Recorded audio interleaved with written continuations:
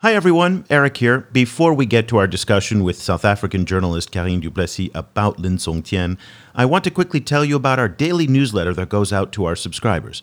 Now more than ever, we all need accurate, high-quality information about what's going on with COVID-19 and how it's impacting Africa and China's engagement there. And that's what we're doing with this newsletter by filtering out the noise and giving you a daily digest of the information you need to know. Find out more and subscribe today at chinaafricaproject.com/subscribe. There's half off for students and faculty. Once again, that's chinaafricaproject.com/subscribe.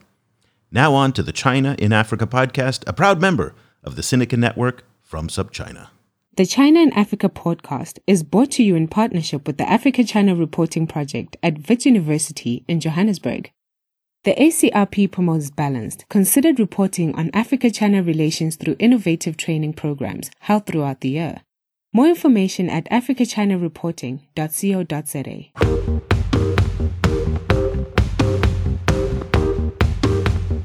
Hello and welcome to another edition of the China in Africa podcast. I'm Eric Olander, and as always, I'm joined by Cobus van Staden, the senior China-Africa researcher at the South African Institute of International Affairs in Johannesburg, South Africa.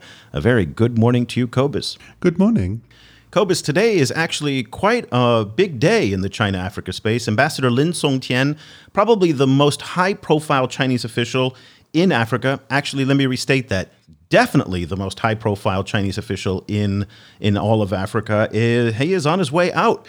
Now, this story broke last Thursday when it was broken on the Daily Maverick newspaper that suggested he had been recalled. Then later, the following day, News 24 broke a story that added a little bit more context to it, suggesting that it might be more complicated than a recall.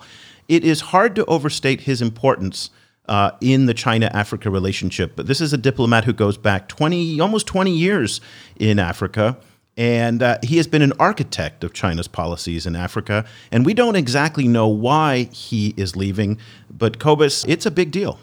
Yes, it certainly, it's really a big deal. He was a very prominent spokesperson for China in Africa, and is increasingly has become a very prominent spokesperson for China in the whole world. And that seems to perhaps be his future. He's in his departure letter, he obliquely referred to going to a new post, and it seems that he might be moving towards a more global role from his African engagement. So before we get to our discussion with our guest today, let me kind of set up our discussion here. So the letter that Cobus referred to is in Independent Online, which is a newspaper and website in South Africa that incidentally is 20% owned by the Chinese. And he wrote a goodbye letter, a deep love for a beautiful country and its people. And he said, my wife and I leave South Africa today, the beautiful rainbow country where I've worked for 2.5 years and 7 months, to return to China. Now, let me just kind of give you a little bit of background and touch on what Cobus was talking about his importance to the Chinese in Africa. I have a little bit of sound here from a CCTV biopic that was done back in 2016.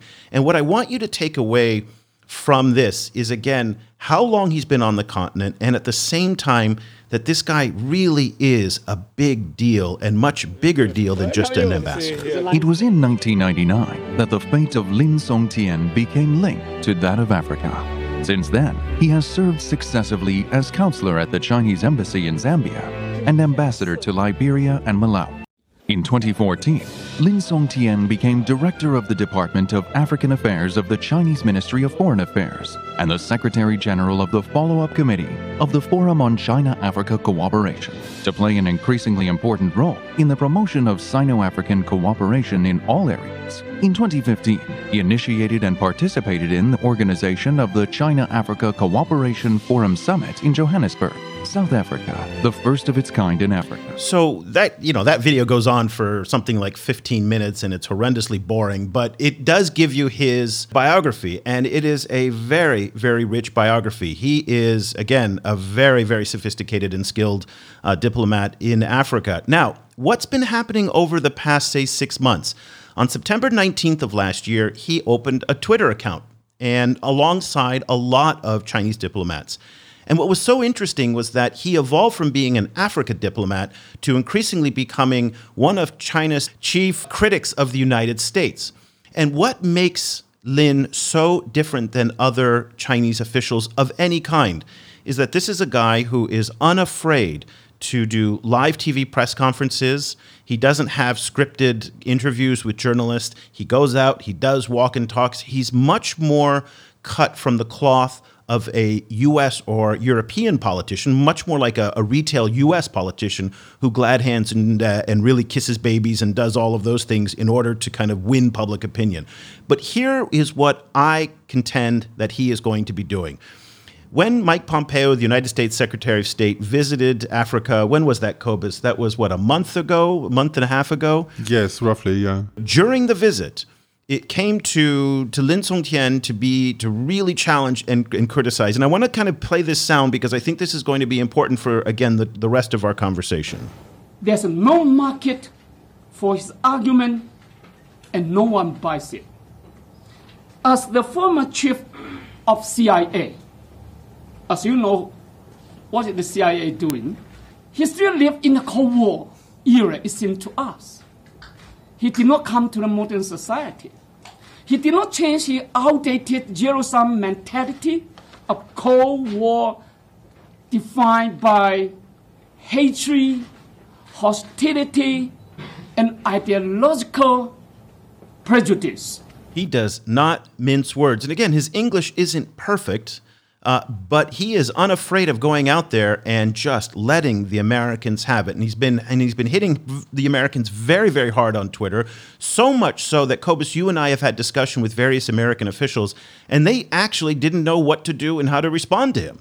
So in some ways, I imagine the folks at U.S. Embassy Pretoria and in the State Department might actually be happy, maybe. I would contend that they might want to reserve that joy, because my suspicion is that he will be in their face quite a bit in the next few weeks and months as we find out what he's going to do. Okay, let's get to our guest.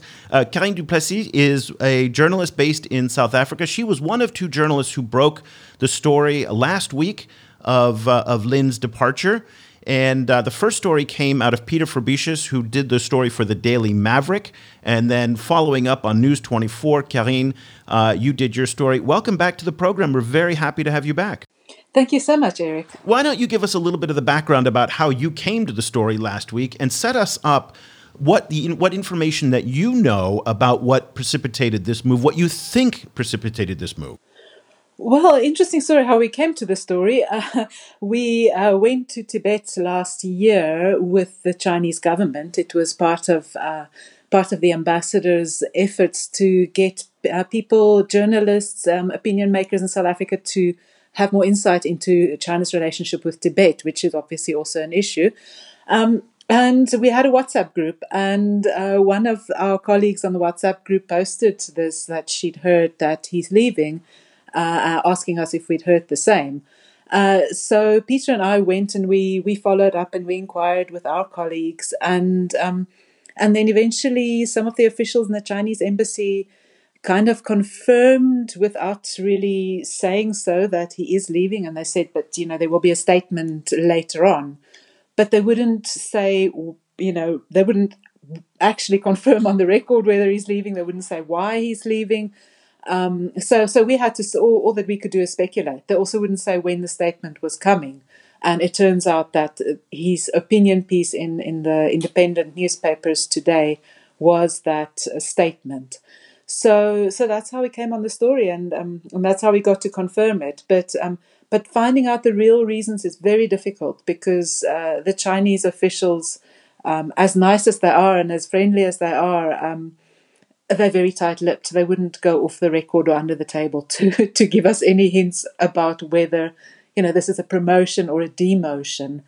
The officials in Durko also, they knew about it in the South Africa's International Relations Department, and they put their own spin on the reasons of why he's leaving. I'm not sure if you want to hear about those reasons now, or whether go you ahead. Want to talk about them later. Let's hear what Durko had to say. Yeah, one official told us, and he told both of us incidentally the same story. that because South Africa had been taking so long to appoint its a replacement ambassador to Beijing, our ambassador left somewhere towards the middle of last year. Because we'd taken so long, China had seen this as a snub and now is withdrawing its ambassador in protest. And he said that the ambassador will be sent back once we in South Africa appoint our ambassador. But this also speaks a lot to local politics. In South Africa, there's some fighting in the ruling party, in the ANC, in between certain factions, and that fighting has gone down to it's in the department as well. And the ambassador who was supposed to be appointed there is a controversial former intelligence minister under the former president Jacob Zuma. And he didn't pass his security clearance recently when he had to get local security clearance to go there, to Beijing. So I suspect there's some officials that are upset about this, and now they're spinning Ambassador Lin's departure as being a kind of retribution for that. But we sort of doubt the story. I mean, the more plausible stories that we've heard is that some of our politicians and some of the officials in the International Relations Department they don't like the fact that the ambassador is so outspoken and that he's kind of offended them in some instances, and they don't like this. But again, whether this would be a reason for redeploying or for withdrawing the ambassador or recalling him or promoting him, whatever it is, I'm not sure. Well, this is a very interesting issue because, Lin came to South Africa. Obviously, he was already very prominent when he came. And so his appointment to the ambassadorship in South Africa indicated, I think, that South Africa does occupy a very important position in the larger China-Africa relationship. But then since then, he's been quite, he's an unabashed speaker. He always speaks his mind. And he's been quite clear that he's found South Africa very disappointing. That he's very disillusioned by South Africa, and he seemed to be in kind of just group conversations in which I was present. He seemed quite kind of a little bit over South Africa. He kept saying and keep comparing South Africa to places like Ethiopia in terms of ease of doing business. And so I was wondering how you think the South African government was taking all of this criticism that he was putting out, increasingly, including the one time when he shortly after Cyril Ramaphosa took over, where he essentially said that, if Cyril Ramaphosa doesn't pull South Africa through the ditch, then nothing will. Yes, so his outspokenness it's been surprising.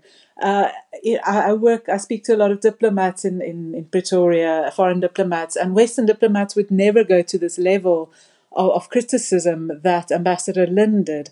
And even about crime, I remember I interviewed him shortly after he arrived, and he said to me, he can bring 1 million Chinese tourists. That's a fraction of the Chinese market. He can bring 1 million tourists to South Africa in a year if only we can sort our crime problem.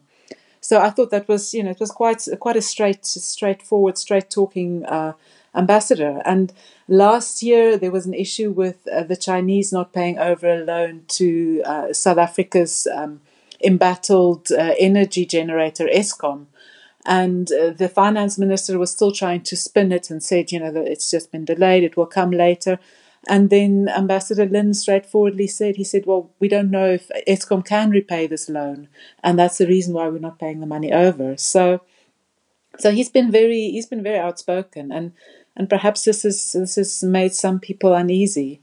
There was also an incident, I think it was last year or the year before last, when the Tibetan president in exile, Lobsang Sangay, when he came to South Africa, and he was allowed in by the South African authorities, and the ambassador was really angry because, as you know, China and the Tibetan leaders in exile don't get on very well. They don't recognize those leaders at all. So that created some conflict or some disagreement, if I can put it lightly, as well.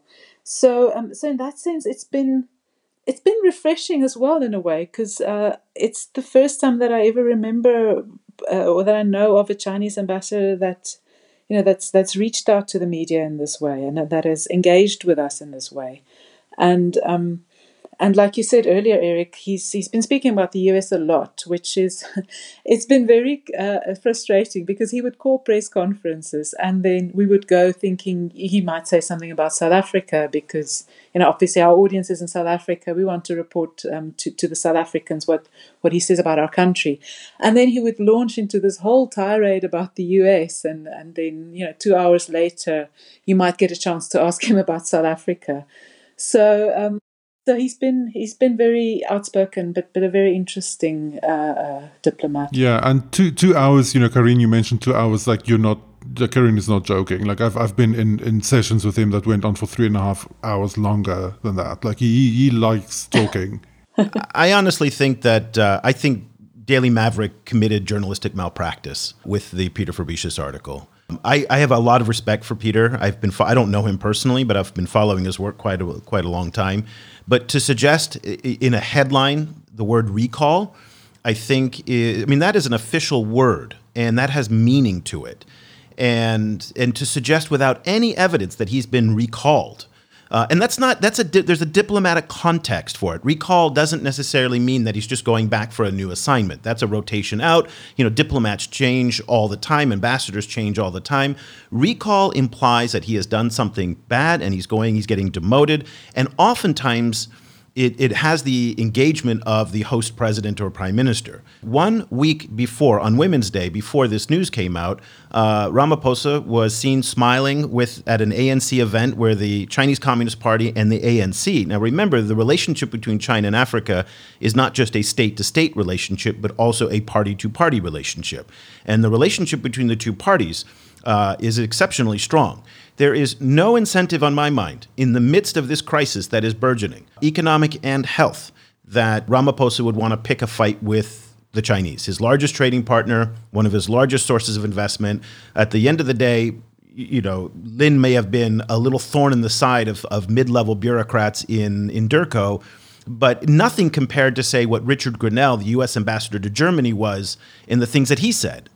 And a recall, and that's why all the speculation of these points that were in Peter's article to me felt very, very small and did not understand Chinese politics in the least. They looked at it from the point of view of Durko. He had a couple sources inside Durko, and he had a couple sources, maybe in the Western diplomatic community, and they were all off the record, and so we don't know. So with that in mind, let me put forward my speculation. So now people can criticize me. In the past 2 weeks, 3 weeks since the COVID crisis has erupted in the United States, President Trump has really turned on the Chinese virus theme. That is just really, really getting under the skin of the Chinese. And I think what the Chinese are doing is they're moving around their players right now on the board. The relationship with the United States has gotten so bad that one of the most respected China watchers, Bill Bishop, who writes the Sinocism newsletter, probably in my view, one of the most respected China watchers in the United States, that everybody in the space reads every single day. If you're in the China space, you read what Bill Bishop has to say.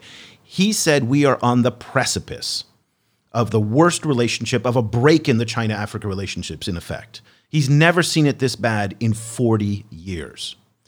And with that context, again, forget about the petty politics in South Africa. Nothing, Karine, that you've said from what the Durko people are saying rises to anything that's meaningful, in my view, the way the Chinese would pull a politician like Lin Songtian. They're moving him, my guess is, into a frontline role to attack the United States. That quote that I gave you to showing that we just played, showing what he was doing with Pompeo, I think proves to his bosses in the Ministry of Foreign Affairs that he's ready for prime time now, and he's probably going to be following the example of Zhao Lijian. Zhao is the former ambassador to Pakistan, who is now based in Beijing and sits on Twitter and just trolls.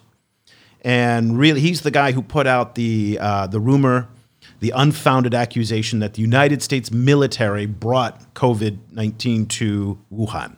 And that started this whole brouhaha that we have today. So, Karine, this, I think, in some ways reveals one of the themes of covering the China-Africa relationship that Cobus and I have been talking about for a long time, is that African stakeholders don't understand enough about China. Yeah, I mean, I think what you say is true in the sense that the Chinese thinking around politics is very, very different to what we're used to in South Africa.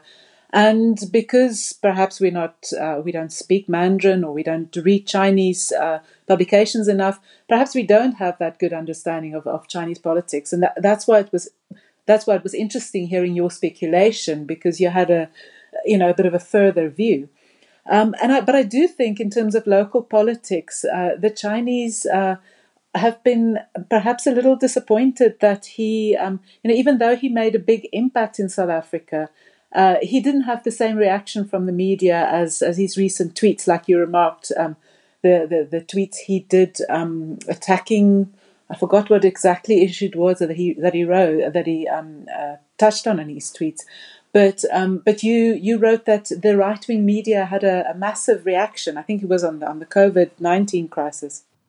Oh my gosh. He's been jumping in lately. He's been specifically targeting President Trump, and he's been hitting nerves that I'm not 100% sure if he understands what he's doing, because just as we said that the African stakeholders don't have a very solid understanding of the Chinese have massive blind spots in understanding the United States and Americans. And so on March 20th, and again, this is interesting in the timing because March 20th was on Friday, your reports came out on Thursday. So after the reports came out that he was leaving, he retweeted a screenshot of a Hillary Clinton tweet. Holy cow, that sent the right-wing media in the United States into a tizzy. Communist China supporting Hillary Clinton. And again, what I speculated in the newsletter today was, in our China-Africa newsletter, was, is that by accident or is that on purpose? And if he's now one of the new trolls to go attack the U.S. conservative side, then he's doing this very, very sophisticated. He's very sophisticated in his approach. That has been one of his themes for the past 2-3 weeks, is getting a rise out of Breitbart, Daily Caller, the Federalist, and they know who he is, and these are websites that know who no other Chinese official is. Short of Xi Jinping. So Eric, kind of picking up from that, do you then see him becoming this kind of what do you call it, like kind of celebrity target, taking on that kind of status in the US? Do you foresee him becoming like relatively widely known in the US? I don't think he will go to the US, because Cui Tiankai, who's the ambassador there, is also a really prominent guy, and I don't think a guy like Cui Tiankai wants to have the competition. I think he'll be more like Zhao Lijian, who is going to be just, again, a social media and also doing live press conferences and articulating an aggressive point of view towards the United States. He's proving capable of doing this in English and not mincing words, as we heard with Pompeo. I don't think that he's going to go away. I don't think you're going to see him the Chinese ambassador to the African Union, or the Chinese, some kind of formal diplomatic position. My guess is he's a swing player, and he can, in baseball we say he can bat right or he can bat left. He can do English, he can do Chinese, he can do Twitter, he can do TV. I think he's a very versatile player for the Chinese right now, and they want to punch back at the Americans. And that's where I think he's going to end up. I think his impact will be bigger if he is in a role where he is attacking the US, because of this media coverage that he elicited there. I mean, in South Africa, he's just another outspoken ambassador. He's not, he hasn't captured the media's attention here. Well, very few things actually capture the media attention here other than corruption, local corruption. But he hasn't captured the media attention here like he has in the US. So perhaps he will have more of an impact if he is in a bigger international role than just in South Africa. So in that sense, I think your speculation does carry weight. There's one other clue that came out, which was on March 7th. He announced a new spokesperson for the embassy to handle media affairs. You interviewed this woman. She was quoted in your story. I forget her name. Duping was her name? Duping. Duping, yes. That struck me as odd. on March 7th, before all of this came out, because this is a guy who hasn't needed a spokesperson. He's the guy who talks in front of the media. I was trying to bait her a little bit because it was a day or two before International Women's Day. So we thought perhaps he was just trying to promote women by introducing her. But she did give a speech. So I was kind of trying to bait her. And again, perhaps I'm displaying my lack of knowledge on Chinese politics. But I said to her, wouldn't it be nice if the embassy appoints a female ambassador in the ambassador's place? And she just kind of, sent back a smiley on the WhatsApp. So I don't know. Unless she will be the spokesperson for whoever the next ambassador is, or unless she will, sort of stand in, be acting ambassador or charge d'affaires until the next ambassador is appointed. Karine, what is your impression of how the embassy is handling, or is kind of reshuffling things to handle press around the COVID-19 outbreak, especially as it gathers pace in South Africa? Well, I mean, in the beginning, before the virus, before we had our first locally confirmed cases, the embassy was very proactive in communicating, and I think they had almost weekly press conferences where they called us and communicated this to us. But the last press conference was the one where Duping, the spokeswoman, was announced, and it happens to have been, I think, it was a day after we had our first cases announced in South Africa. And ever since then, we've had press releases issued by her and not by the ambassador himself, which, I mean, usually the press release would be released in his name. And then she's been issuing press releases and obviously no more press conferences because of social distancing and strict measures. But they've been very proactive, and they've made it very clear that, especially, I mean, the last press conference again, the ambassador made it very clear that China does not believe that the virus is, the Wuhan virus, or it originated in China. He basically said not enough is known about the origin of the virus to say for certain. So that's them intentionally muddying the water. I mean, that's the narrative. That's their party line. Yes, that is the narrative. That's and right. Also, he made clear that he said, well, China's got this. We've got it under control. He also made a point that Chinese citizens didn't pose a threat to Africa because of the way China controlled it. And interestingly enough, now we see that most of the infections that came into Africa were from Europe. So in that sense, he's been right. Recently China's going to, it's been donating, business people there have been donating masks and test kits. We saw Jack Ma's Alibaba over the weekend. He donated 1 million test kits. So it's very much that sort of, cooperation, and I guess getting political mileage out of the situation in a very subtle way. Yeah, it's an interesting point. Cobus, I'd like to get your take on something here, because I'm starting to think that South Africa has long been the most important outpost for the Chinese in Africa. It has been the largest economy for a long time. It's no longer. It, for a long time, was also the home to the largest ethnic Chinese population, which is still the case. I think the number is somewhere around 300,000, and that's a mix of both immigrants and ethnic Chinese born, but it's still a very large, vibrant population. For a long time, it was the gateway for Chinese investment. But in many ways, though, we're seeing Ethiopia, Kenya, and increasingly Nigeria emerge as big hubs for the Chinese. And so South Africa's importance might be diminishing in terms of their geopolitics. Is there any merit to that theory, or am I just purely speculating on it? I feel I'm seeing similar trends. Look, South Africa is always going to be, or for the foreseeable future, will be an important partner. Because it has high levels of technological capability, which means that a lot of Chinese firms set up here. It's also it has been, and it's always and it will be for a while, be an important political partner. It's a BRICS partner, for example. So all of the kind of mechanisms for interaction are in place in South Africa in a way that it isn't, and that ANC relationship is also very important. That party-party relationship is very strong. However, like what Lynn has been making clear over the last while, and this is like for like more at least a year, has been that China, the line he always pushed was that China is burning to help South Africa, and there's a billion different things China would like to do in South Africa, but South Africa makes it very difficult. And that has always been this kind of coded way of complaining about a mix of things. One being that South Africa does have quite progressive legislation. Like, so South Africa is as a post-apartheid country, South Africa has very robust worker protections, for example. So South Africa can't easily follow a kind of a cheap labor mass manufacturing model the way that Ethiopia is. And so some of the Chinese tools for promoting development don't necessarily fit very well in South Africa. At the same time, South Africa has widespread mismanagement and high levels of corruption, particularly coming out of the Zuma era.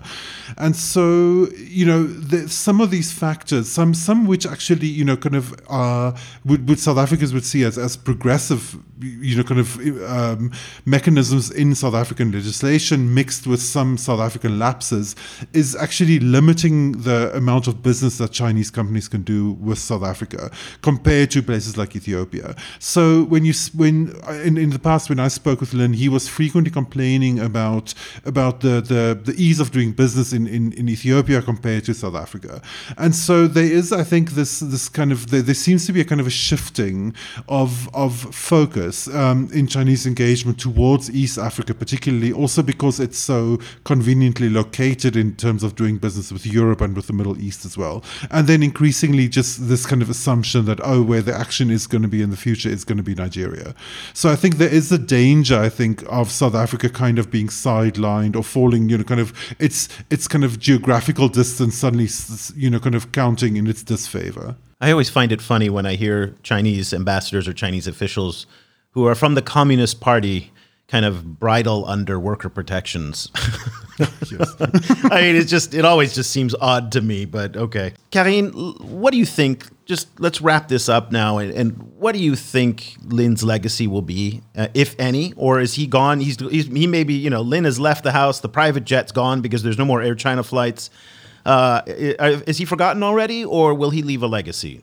Well, I mean, he left. It was a very abrupt way in which he left because, like he said in his opinion piece in independent newspapers today, it's the last flight out kind of thing. And there wasn't a farewell party for him because, we can't have big gatherings at the moment. But I do think I do think he will remember it locally for quite a while to come. He's had a lot of media exposure. He's been around to some of our trade ports. He's been around, to a lot of businesses. The recent meeting where he was standing with President Cyril Ramaphosa that you spoke about, it was for International Women's Day. They gave, the Chinese embassy gave a lot of money to the ANC Women's League, and they really needed that money, by the way, to organize a conference, which I'm not sure when it will happen now with the corona outbreak. But in that sense, I do think he will be remembered, especially, I think, the ANC Women's League. I've been to a few gatherings where they were entertained by the embassy.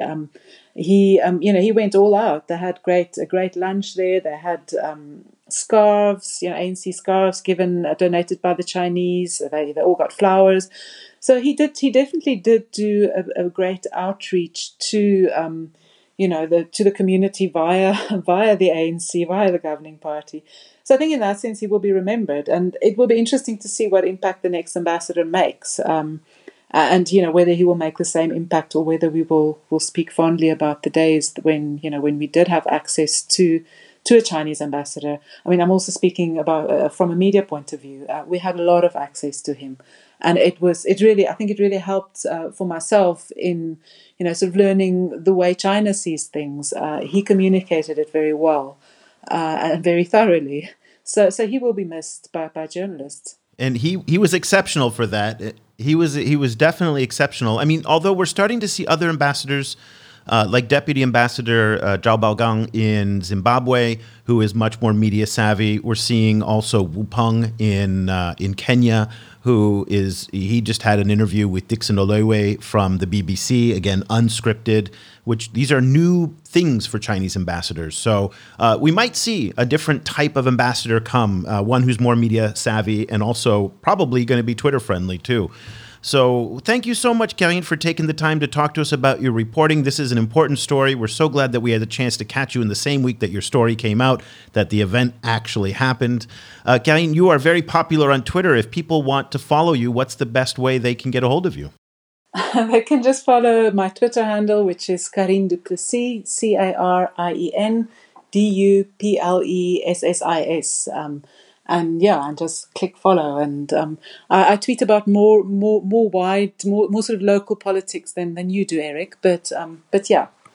But from time to time, you do cover the China-Africa beat. We'll put a link to your News 24 story that you did on Lin Songtian, and also I'll put a link to Karine's Twitter handle as well. Thanks so much, Karine. We really appreciate it. Thank you so much for inviting me. Cobus, I, for one, am going to miss Ambassador Lin. Karine at one point said he's my favorite ambassador, and he was my favorite ambassador because he just gave me material to work with every day. I mean, so much Twitter mileage I got out of this guy. In our newsletter, I got to write about him because he was just verbose. As you talked about, interviews with him would go on for 2-3 hours, and he would just talk and talk. And he was so much more outspoken than other Chinese officials that there was just a lot of material to work with. So in that sense, I appreciated him. I think that, again, I'm just speculating as to what he's going to do next. And I say it with an enormous amount of confidence, but any time you deal with Chinese politics, you also have to bring a big chunk of humility with it. Nobody really knows. Maybe he was recalled. Maybe he is being demoted. Maybe, I doubt it. I think these are strange times. Big things are happening. One of the key giveaways, Cobus, that was for me that something was changing was a couple weeks ago.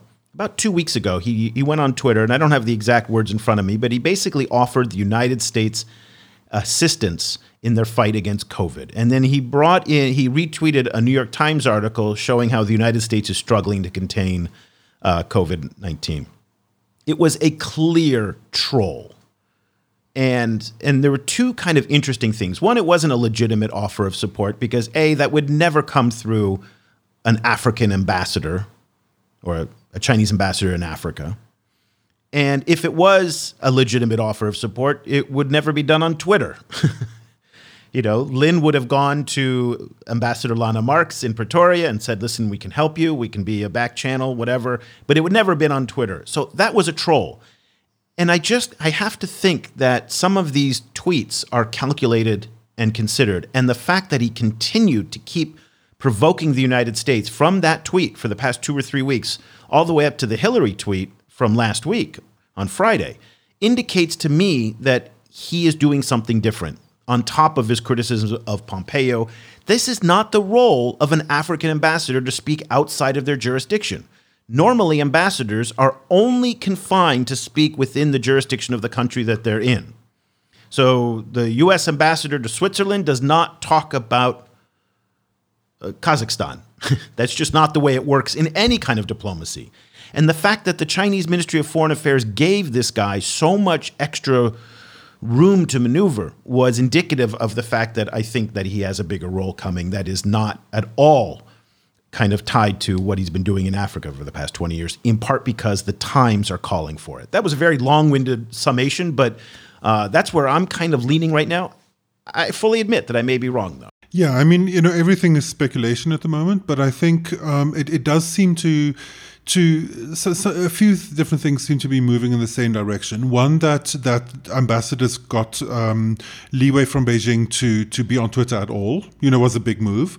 His kind of very strong, very kind of he was essentially off the leash, right? In terms of Twitter, like he could basically say what he wanted to.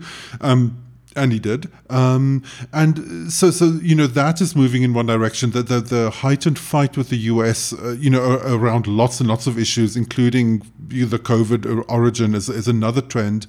And then also all of the help that the Chinese have been offloading in Africa over the last week. Thousands and thousands of face masks and testing kits and so on being shipped to Africa from China with very concerted media coverage of it from the state media and through all of these Twitter accounts.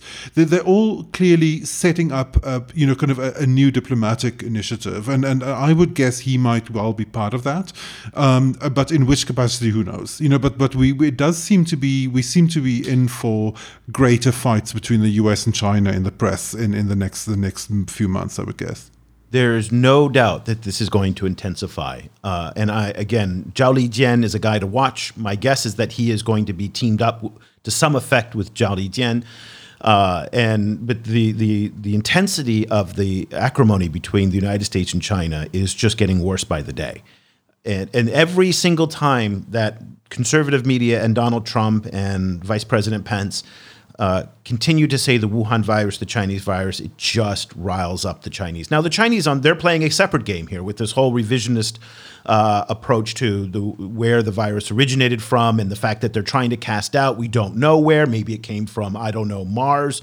We're just looking into it. It's ironic because it's a very Trump approach where you take a theory that is not founded and say people are asking questions or people are looking into it. Of course, nobody's asking a question and nobody's looking into it, but it's a rhetorical device that is borrowed heavily from the way that Trump does it to put provocative ideas out there that are unfounded in order to rally the base. The base in this case, of course, is domestic Chinese audiences at home that are 100% aligned with the party in many ways about this origin story, and we're just seeing the tensions kind of build up between the two. And again, Africa in this case is caught in between. Very quickly before we go, what we've been writing about in the Monday newsletter, for those of you who are not subscribers to our newsletter, this is the kind of stuff we covered. And most of our newsletter today is about the Jack Ma donation that happened over the weekend. And I just want to get your take on this because I think this was a seminal moment in the U.S.-China relationship and the battle for soft power in Africa over COVID-19 in general. And I think that this highlighted, to your point about the effectiveness of Chinese media in Africa, that not only is it the CGTNs, which that's the superficial part, but then all the Twitter accounts were mobilized. Then all of the partner media was mobilized. And then on top of that, we had Prime Minister Abiy from Ethiopia, President Paul Kagame in Rwanda, all kind of amplifying the donation. And it just showed me in two different takeaways. Number one, the US and Europeans do not have this media infrastructure in Africa. So they can't amplify their stories anywhere near as effectively as the Chinese can. The Chinese have spent a decade now building a very vast media infrastructure in Africa that now is showing real dividends. Number two, that I'd like to get your takeaway on, is the fact that the United States and Europe too, but mostly the United States, could never do what Jack Ma did. They can't give 6 million pieces of protective clothing to masks and things like that because they don't have enough at home. And the politics of giving away millions of masks in Africa when your own healthcare workers in Indiana and Seattle and New York don't have them just would never work. So in this sense, on that shaping the narrative thing, China, in my view, it's a knockout punch. That's what I wrote in the newsletter today. Yeah, no, I agree with you. It's, the optics of it was very strong and they were very well orchestrated. And as what we're seeing now essentially is that all of these different kind of media platforms are working together. Social media and accounts on Western social media platforms like Twitter, that is working with official Chinese media presence on the continent. So it all kind of plays in the same orchestra, different instruments in the same orchestra.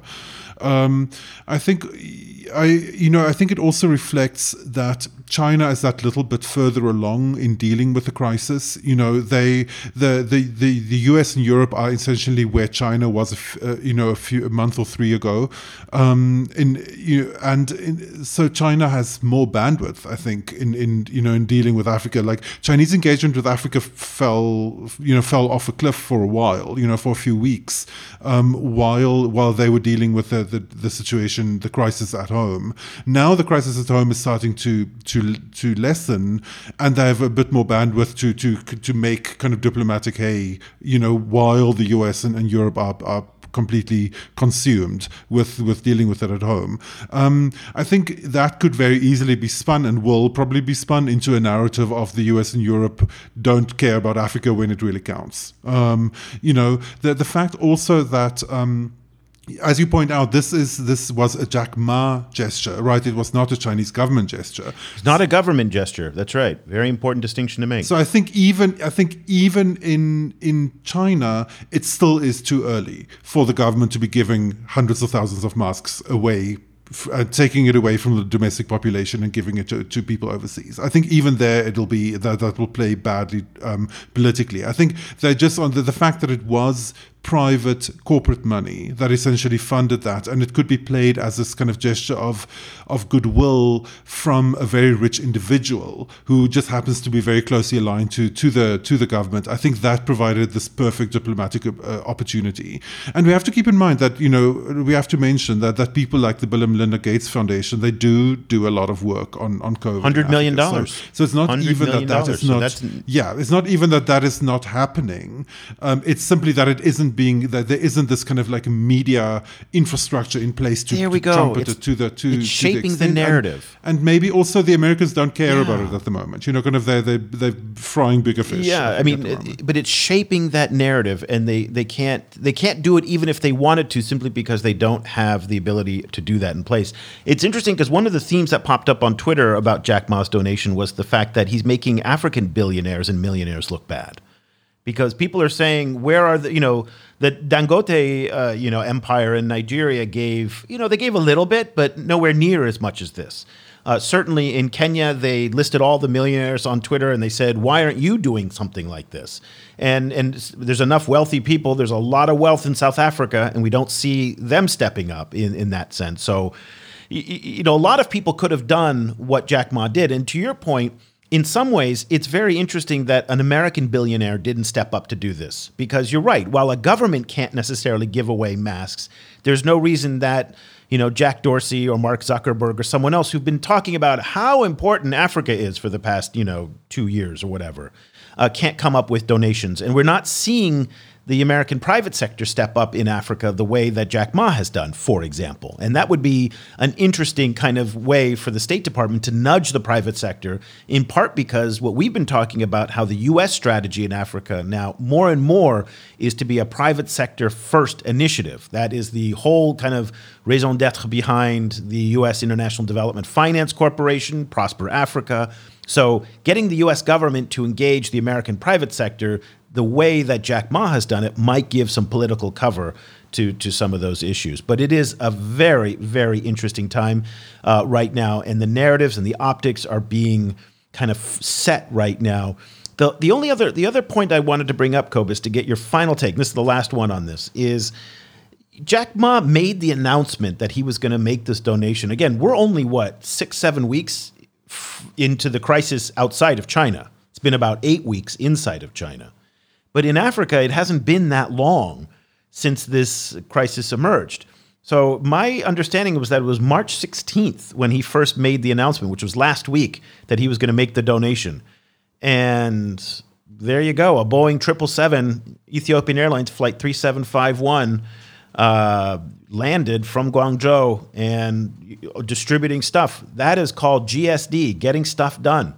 And it really does align with the Chinese narrative, which is, well, the West will come in and lecture you on all of these ethereal issues on freedom of association, freedom of religion, freedom of things. We build roads, we get stuff done. And here's Jack Ma reinforcing that. I said I was going to do it, and there's a Boeing 777 at Bole International Airport that is unloading masks. Right, that to me is a very powerful optic. Yeah, it's powerful. I think it's a real kind of landmark moment in China-Africa public diplomacy. And as you say, it's one that the West is generally not particularly well prepared to meet. My feeling is that the West and the Western diplomats at the moment don't care. And this might be a crisis that reveals how little the West actually particularly cares about Africa, but we'll see. We'll see whether kind of once the bandwidth is up, kind of in the West, whether they'll be kind of matching it. But it will also obviously depend a lot on how the crisis unfolds in Africa, particularly. Yeah, I don't think they care about Africa. I think they care about China, and I think they care about the Chinese narrative that's being spun. So, yeah, to your point. So, interesting times. This is everything. Again, I'm hitting it very hard, but our newsletter is the only way to stay on top of these things. There's nothing else like it in the world. Every day, Cobus and I are putting together a thick digest of everything, an analysis. We're helping you kind of connect the dots. It's not just link. You can get Twitter for that. Just follow me on Twitter. I put a bunch of the links up there if that's all you want. But if you want to understand how these things connect and tie together, what we're trying to do is every day put out 1 or 2 thoughts. We call them thought bubbles for you how to see an issue. And then we'll put a whole bunch of stuff around it, but it's really 1 or 2 big thoughts every single day. So if you're following this stuff for your work, for your career, if you're an academic, you're an intelligence analyst, you're a diplomat, you're a journalist, this is the kind of thing that you want because there's nobody else doing it, and we're really super proud of it. It's $149 for 1 year, which is not that expensive, especially for independent journalism that supports us to do this. This is my full-time job. I'm giving my heart and soul to it. And I'm open to you to talk about it if you've got questions. If you want to do a trial, some folks have emailed me up and said, listen, I'd like to try it out. Can I have it for a week? I say, yeah, let me give it to you. I want you to see it. If you don't like it, turn it off. It's not the end of the world. But it is an important time to understand some of these issues, these deeper issues. So, okay, there we go. Go to www.chinaafricaproject.com/subscribe. Students and faculty get half off just for $75 a year or $7 a month. So that'll do it for this edition of the China in Africa podcast. For Cobus Van Staden in Johannesburg, I'm Eric Olander. Thank you so much for listening. The discussion continues online. Head over to facebook.com/China Africa Project to share your thoughts on today's show. The guys are also on Twitter, where you can find Cobus at Stadinsky or Eric at E. Olander. And be sure to sign up for the weekly China in Africa email newsletter by going to www.chinaafricaproject.com.